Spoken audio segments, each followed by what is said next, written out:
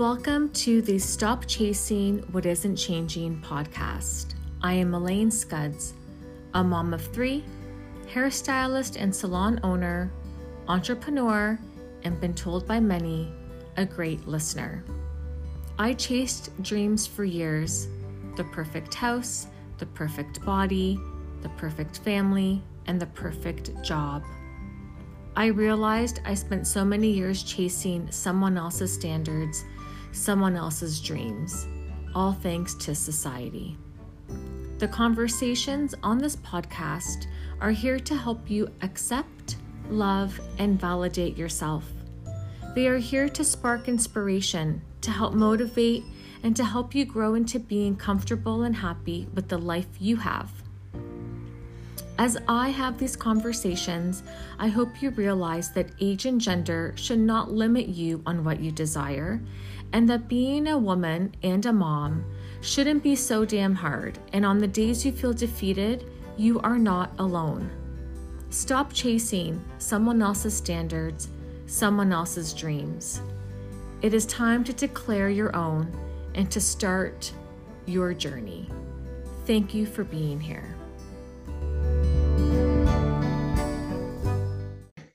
Welcome to the Stop Chasing What Isn't Changing podcast. I'm Elaine Scuds, your host, and today I have my naturopathic doctor as my guest, Dr. Nicole Panethier. Thank you for being here.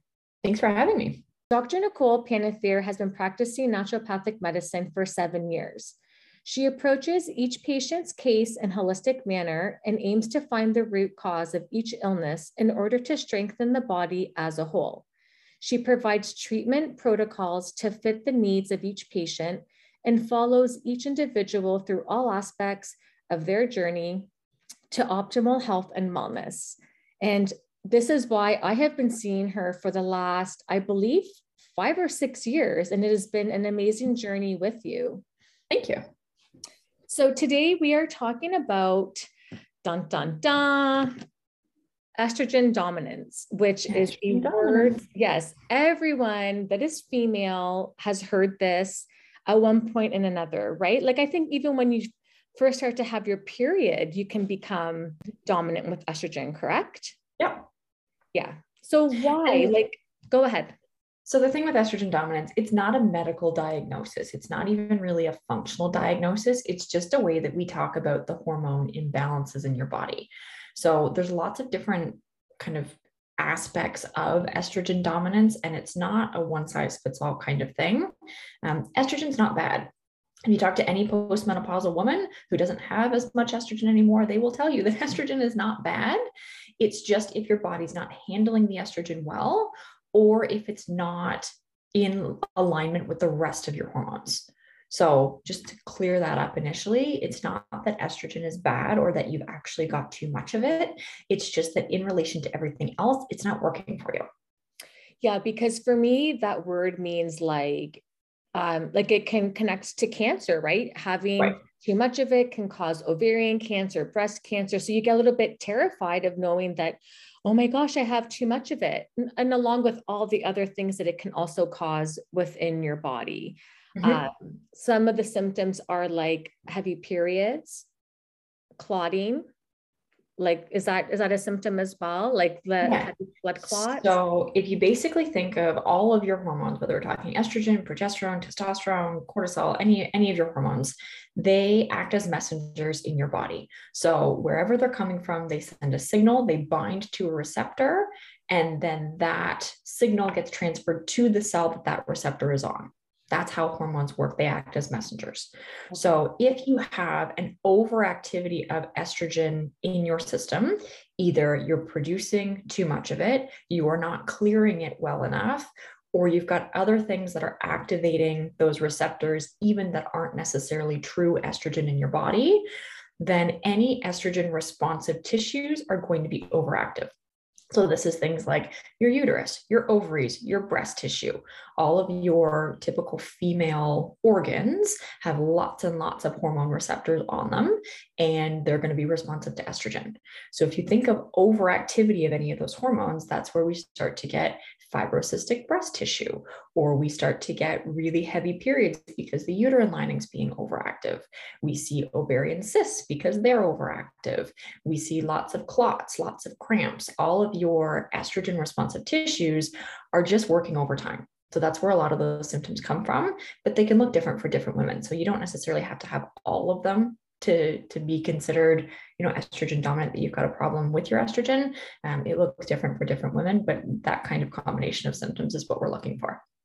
And like, what creates the production of like excess estrogen compared to like progesterone? Because our bodies create progesterone as well, right? Mm-hmm. Being women, Absolutely. right? So how does that happen?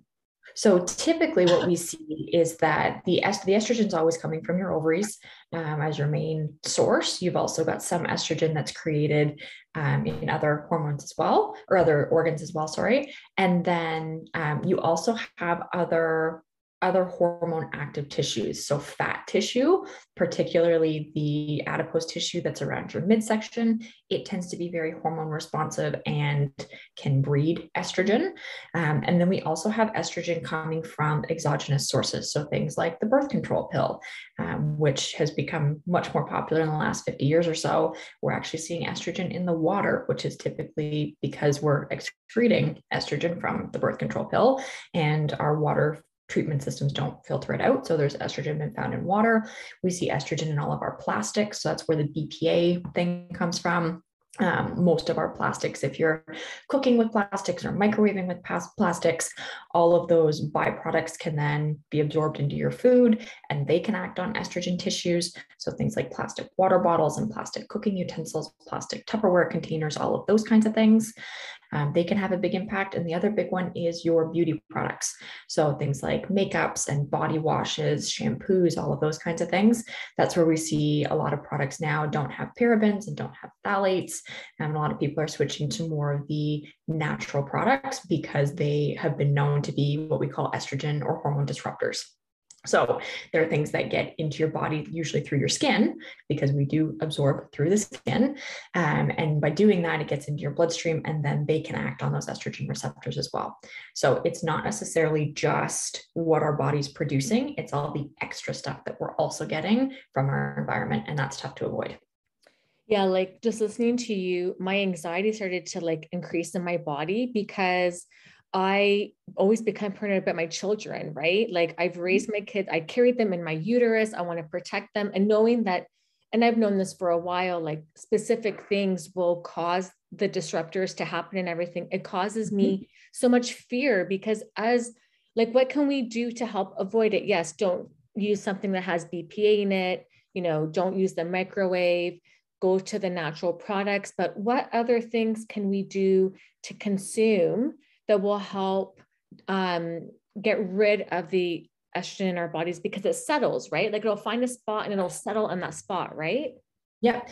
So I think, you're not alone in saying that it causes a lot of anxiety, because when we look at how toxic our environments are, it becomes really overwhelming to say, I'm going to pull all of the things. Yeah. Right. We're all exposed to so many things unless we're living in a bubble, which some of us have for the past couple of years.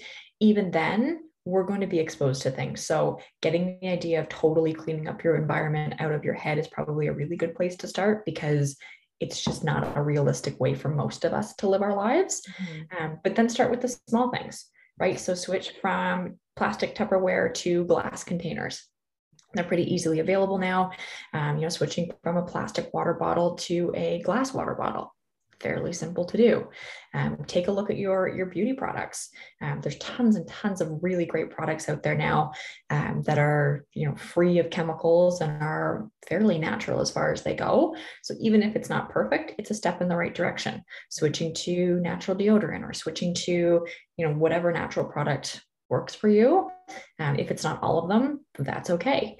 Organic food is another one that lots of people want to do and want to consume and want to commit to, but it's expensive and it's sometimes tough to find. And, it's not always a realistic choice.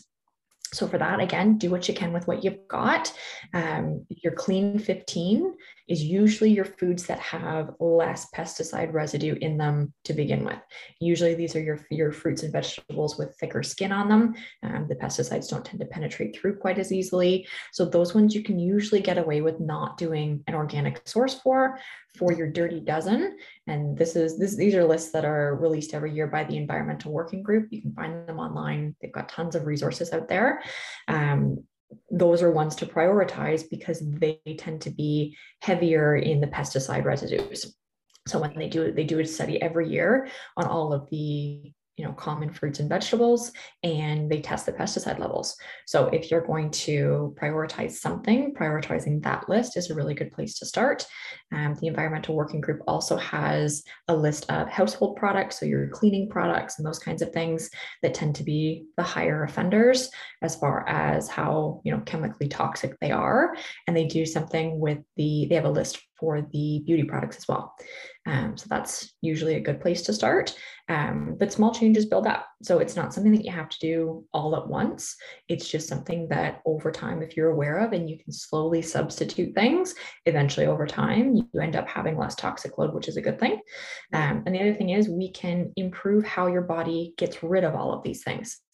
So whether it's because your body is producing natural estrogen and you're having a hard time clearing it, or you're being exposed to lots of things in your environment and you're having a hard time clearing that, either way, we can help your body detox. Now, I don't love the word detox because it implies that we're toxic, which we're not. Right. It implies that our systems need something extra, which we do not. Our bodies have a very strong detox system that's working every single day between your skin, your lungs, your digestive system, your urinary system. All of it's constantly working to get rid of things that we don't need. So, we don't need something fancy there, but we can make sure that the detox systems you already have are working as well as they can be. So when it comes to estrogen in particular, your digestive system is the biggest thing. So what happens with estrogen is if we're not very good at binding it up in our liver and clearing it out through our stools, that's one of the main ways we get rid of that, then our bodies will actually recycle it.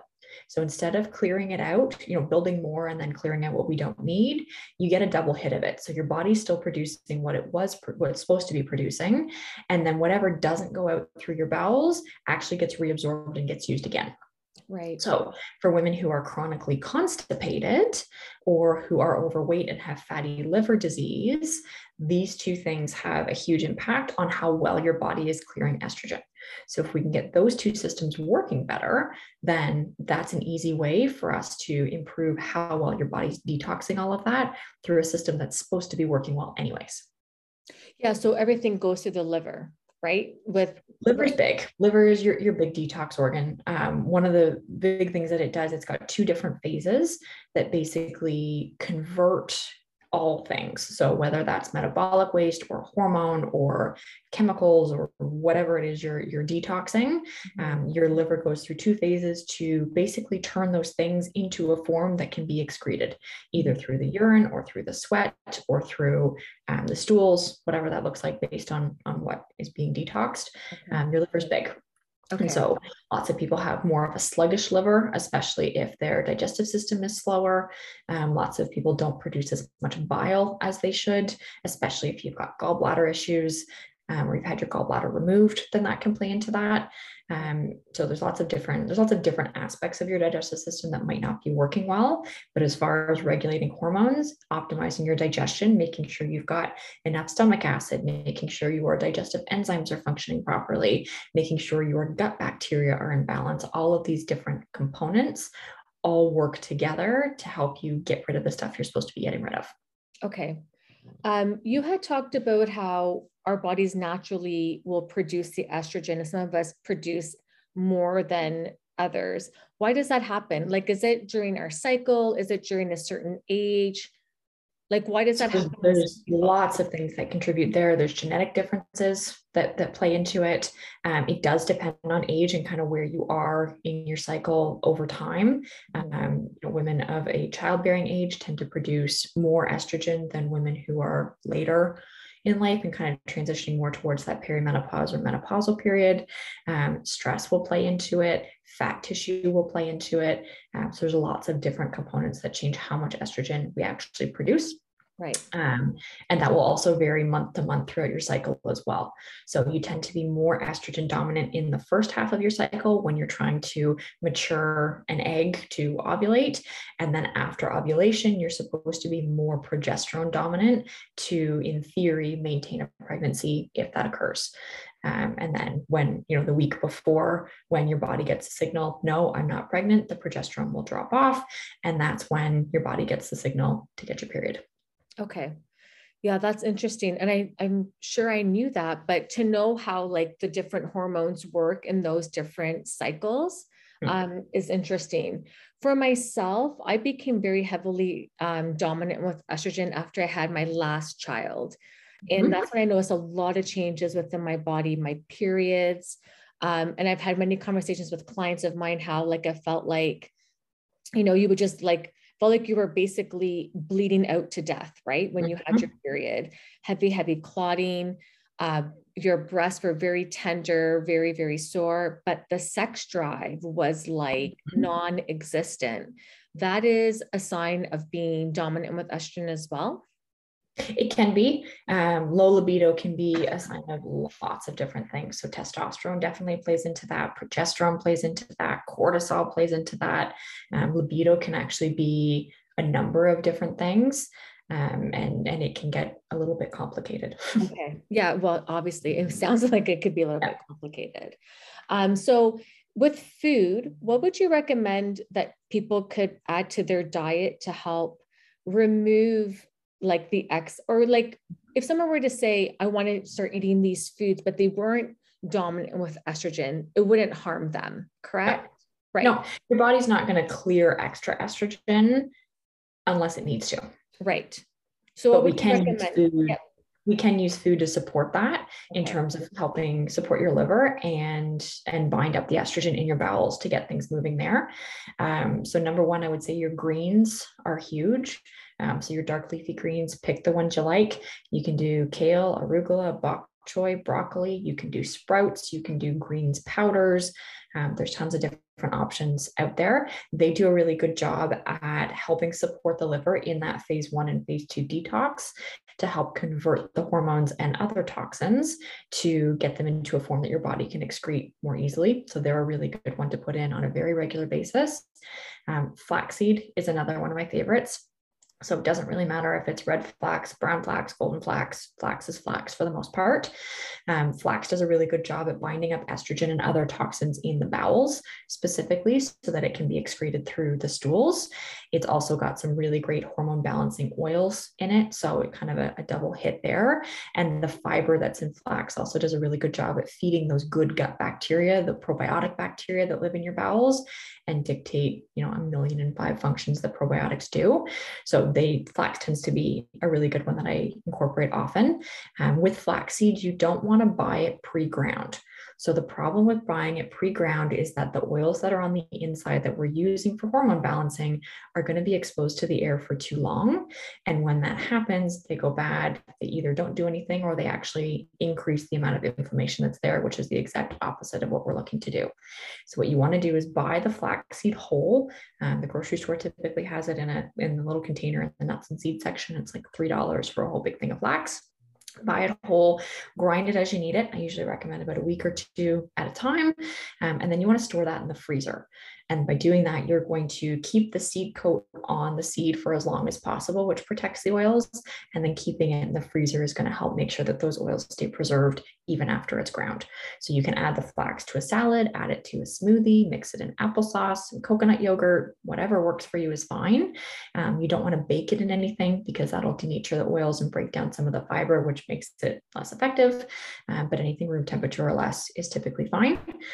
With flax, you want to make sure you're drinking a lot of water because if you are dehydrated, then it's actually going to constipate you and make the problem worse because that fiber that's in the flax needs water to absorb, or else it kind of just sits there and gets stuck and causes a lot of discomfort. So with flax, you want to make sure that you're drinking lots of water there.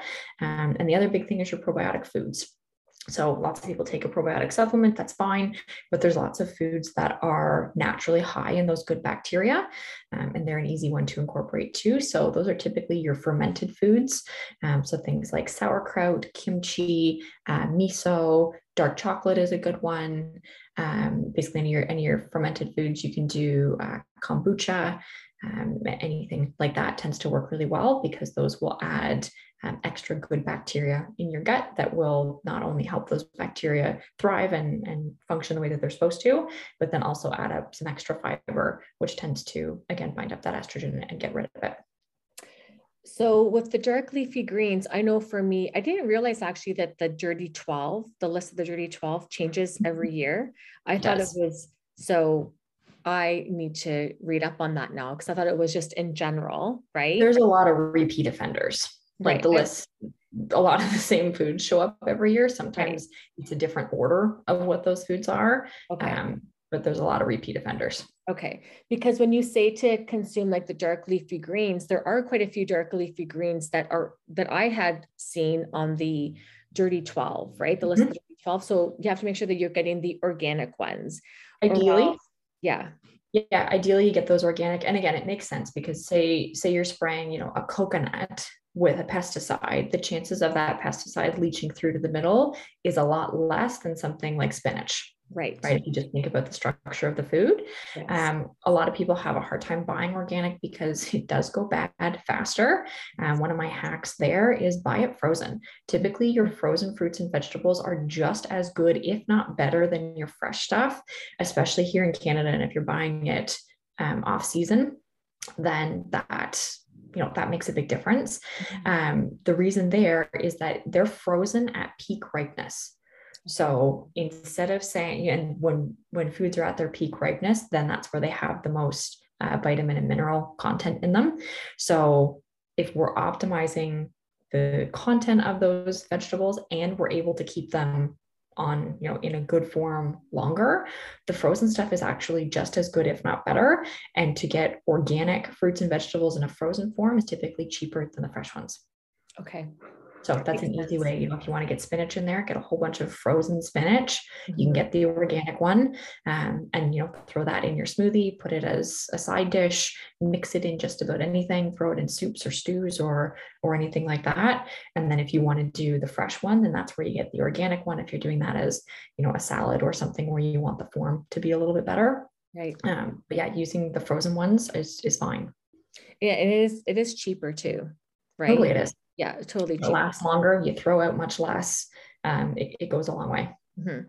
When it comes with the flaxseed, if you're not using the flaxseed to target the estrogen, do you still not recommend to buy the ground flax? Always buy a whole. Yeah. Always. I buy the whole. You told me to do that a long time ago. Yeah, always buy the whole, because again, regardless of why you're using it, the oils on the inside are important. And by the time you get to the bottom of a bag, even if the bag's sealed when you buy it, you're going to have those oils exposed to the air for far too long for them to be still able to do what they need to do. Right. And then with the fermented food, if somebody has problems with their digestion, the fermented food isn't going to cause them to have more issues, because sometimes people think like acidic stuff is not going to sit well in their gut.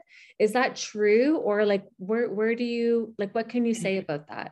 It very much depends on the person. So again, acidic foods, if that's usually causing an issue for you, it tends to be more of a stomach acid problem. Either you've got too much or you've got not enough, and we need to optimize that before you're going to be able to break down and absorb those foods properly. The other big one to watch for is if you're doing either a probiotic and things get worse, or you do fermented foods and you feel much worse. Typically, that's where we see lots of gas and bloating. Constipation can get worse, lots of digestive discomfort. That can be a sign that you have an overgrowth of the bad bacteria in your bowels, and we need to take care of those before we put the good guys in. So if you tolerate the fermented foods fine, then go for it. If you're not tolerating the fermented foods or the acidic foods, then that's a sign you need further evaluation to figure out exactly what the problem is. Okay. So for me, when I started to have the dominance in my body, I was lucky enough that my family doctor was very well versed in this and actually practiced a lot of non-conventional medicine. And she was very against, I'm not going to say against, she had a different outlook on it. Right. Mm-hmm. And so if someone's going to go to their doctor and their doctor just is not well versed in all of this, like I obviously am going to say, go and see somebody outside of that field. Right. But if you're having can you say what specific symptoms is somebody going to be having that and they go to their doctor and the doctor isn't willing to look beyond what their scope of knowledge is for them to take matters into their own hand and move on? Yeah. So, I mean, medical doctors and naturopathic doctors look at things just a little bit differently. When your medical doctor is running lab work or imaging or any of those kinds of things, they're looking for where are you outside what's considered the normal range? Where are you sick? Whereas your naturopathic doctor is more looking at where are you not only outside of the range, but if you're in the range, where are you within that range? How is it working in your body? And where are you optimal? Where are you well?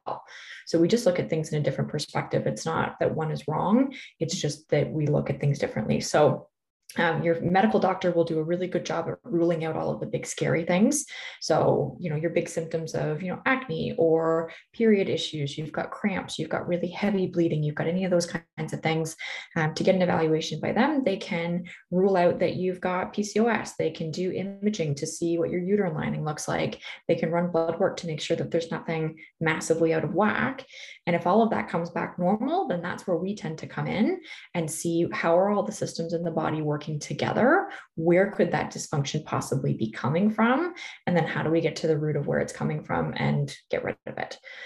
So in an ideal situation, we work together because both of us have our strengths, and ideally we both get to use those strengths. Some doctors are more open to working with us than others, but that's fine too. We can work either way. And do you also do testing for, can you guys do the testing for PCOS? So we can't do imaging.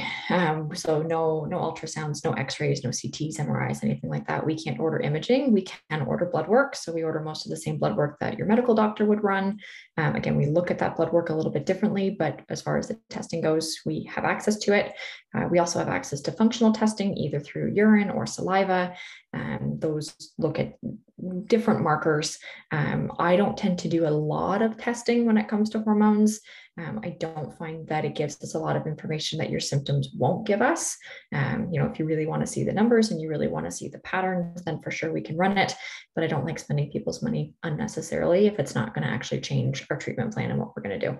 Right. So usually for me, we do a really thorough intake. We ask a lot of questions. Some of them seem totally random and way out in left field, but they all give me information. And then from there, we can kind of figure out what the hormone imbalance is probably looking like and how to support the systems. Yeah, I can say that I'm very thankful that our paths have crossed, because in the years that we've been working together, my irritability and my wanting to turn into the meanest person on earth has really gone down quite a bit. COVID has brought it out again, but that's a different story because it's COVID. Yeah, that's not your hormones. Yeah, that's not hormones. That's just, something else. But I do recommend that if you are someone that is struggling and you haven't found a solution or haven't had the answers that maybe have been helpful, that give it a try. And if you had one last thing to say about the estrogen dominance and what you can service to people or help them out with, what would you say? I would say figuring out where the problem is coming from is really important. So, the same symptom can show up in different people for completely different reasons. And until we figure out where that problem is coming from, you're kind of stabbing in the dark as far as figuring out a solution that's going to work. So, if your digestion is a major issue, then that's always a good place to start because it really is the root of everything. If digestion's not a problem, then that's where we start to look at other things. We start to look at where's your exposure. We start to look at what your liver's doing, where all your other detox things are happening. There's lots of different explanations for the same symptom for different people. So just because your friend is doing this and it's really working well for them, doesn't mean it's going to be the same thing for you. So we really have to figure out for you where the problem is coming from and then how we're going to solve that. Right. And where can people find you, Nicole, or Dr. Yeah, Nicole? so I'm the owner of Reach Wellness in Whitby. So we're right downtown Whitby. I'm also on social media. So Reach Wellness Whitby on Facebook and Instagram. And then my website is NicolePanether.com. Thank you so much for taking your very busy schedule, taking time out for me and everybody listening. And hopefully this has helped a few people out today. And I appreciate all of your knowledge. Thanks for having me. This was fun. Thank you. Enjoy your day, ladies. I'll talk to you again. I did it again. I spun too stupid, end it all. Thank you for allowing me to take up space in your day. I always invite conversation to happen. If you felt connected to today's podcast, please send me a message. I would love to hear from you. If you enjoyed today's podcast, make sure that you subscribe so you never miss an episode. And please share it with a friend. Also, if you have a topic that you would like for me to discuss, please reach out and let's have a conversation about it. You can email me at stopchasingwhatisn'tchanging@gmail.com. You can also find me on Instagram, elaine.g.scuds, ELAINE_G_SCUDDS. Always remember to stop chasing what isn't changing in your life. Don't be afraid to create those habits and to take the steps to achieve what you desire, what you deserve, and what you have been dreaming of. I am Elaine Scuds, and I hope you have an amazing day.